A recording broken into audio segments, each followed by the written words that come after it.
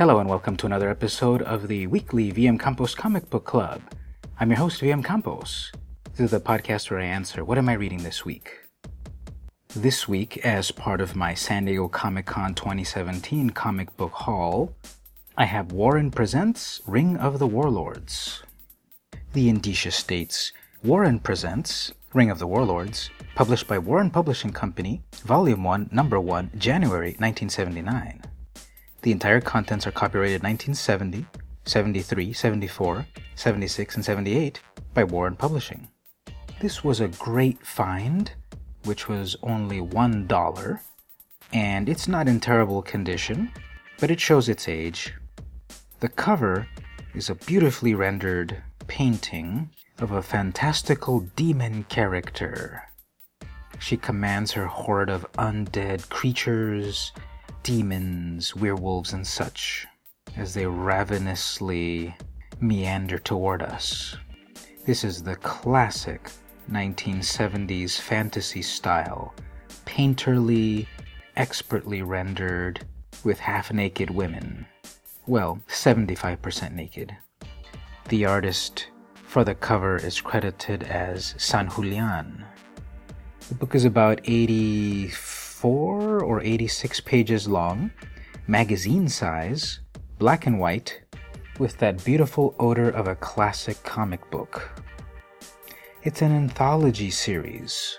The table of contents also lists writers in this issue: Nicola Cuti, Bill Dubay, Bud Lewis, Roger McKenzie, and Wally Wood. Yes, that Wally Wood. Artists in the issue: Esteban Maroto, Gonzalo Mayo, and Wally Wood. This anthology book includes The Curse, The Last Dragon King, Leprechaun King, Prelude to Armageddon, A Secret King, and Dax the Damned. Now you can tell it's the 70s, in the era of Tolkien, with a lot of kings in this issue. The Curse is the first story and art by Wally Wood. It starts off, he was afraid, that much he knew, and that something had just happened. Something terrible, but what it was, he did not know. He did not know where he was or how he had come to be here. And what follows is a beautiful black and white and gray-toned work of a sort of lizard-like character emerging from the swamps, meeting one of the aforementioned 75% naked women. I would say she's actually more like 98% naked, except for her hair covering the appropriate areas, and a coiled snake armband plus the tiniest and least effective chainmail bikini. They meet in a hovel, discuss a plan, and then go off to quest against undead knights, tentacled horrors, and insurmountable odds. In the end, they reach their destination. For a moment there was absolute silence, when the very air about them was rent by unseen forces, and the spider was no longer a spider, but a very old woman. So this witch is who they are after. Now this book, you'll probably never find it unless you really look for it, so there'll be plenty of spoilers this time. They defeat the witch. The curse is broken, and it was two parts of a curse. Zara, the female lead in the story, suddenly withers away until old age.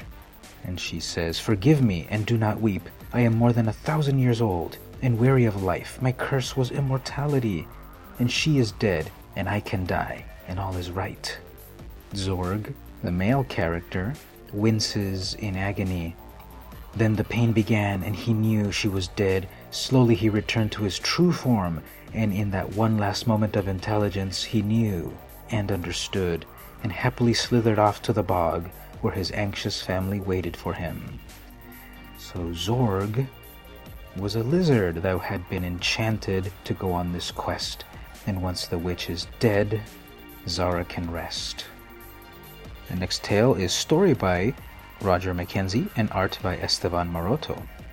This one is a more frantic story, again with scantily clad warrior women, demons, and the setting from a history of ancient Pith by Sir C.W. Chesterfield, and so the Dragon King rejected an alliance with the Sauls, their fierce cold-blooded cousins to the north. From that day on, till the death of Guan, the last Dragon King, they remain the bitterest of enemies. Again, the art is truly amazing. Black and white chiaroscuro, stark contrasts, a final battle and defeat. But there is much still to be done, and I am the last Dragon King, different now because of Mother and the bloodsucker that attacked her and changed her many years before. A legacy she passed to me, mere moments before I died. After Drud's death, she refused the hunger, choosing to grow slowly older and weaker, and finally to die. But I wonder, Simir, will I find the blood of the Sauls quite as warming as the morning sun? I wonder. The next tale, then, is story Bill Dubé and art Esteban Maroto. Jackie Paper was an adventurer, a swordsman, an archer, a prince, and a hero. His father was king, wealthy beyond measure. His tutors were the bravest knights in his father's court. His friends were the children of noble men and gentle women.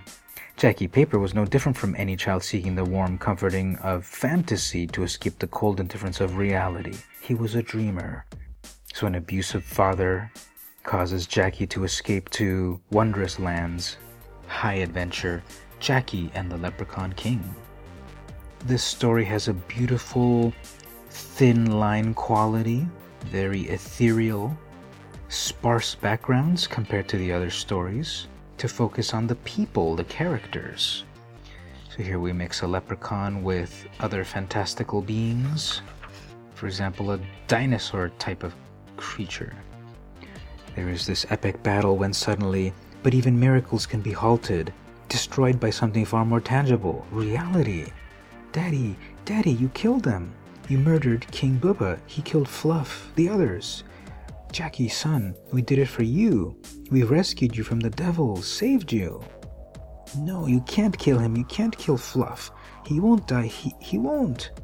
Son, Jackie, they had you under their spell, son. They had you thinking they were good and we were the evil ones. Don't you see? You've got to understand that, son. We've saved you from the demon monsters. And it was a pity, for even in imagination, there were beautiful realities. As you turn the page, you are then confronted with a completely nude bathing beauty and a prelude to Armageddon. Story, Nick Cootie and Wally Wood. Art by Wally Wood. This is more of a rendered style of art, perhaps using pen and ink and crayon, because there are many more tones and shading, especially on the nubile and nude, completely nude female character. There's another character who from the shadows appears the prototypical warrior. This one's pretty funny because there are many instances of creative methods of covering the nude portions of the characters. There's a minotaur to slay, the undead to battle, and finally vengeance. So that's what this book basically is, a collection of beautifully rendered black and white, high adventure stories full of demons and dragons and witches and warrior women and toplessness, all with an air of comics from a bygone era. So this week I read a classic fantasy magazine, Warren Presents, Ring of the Warlords. This has been the weekly VM Campos Comic Book Club. See you next week.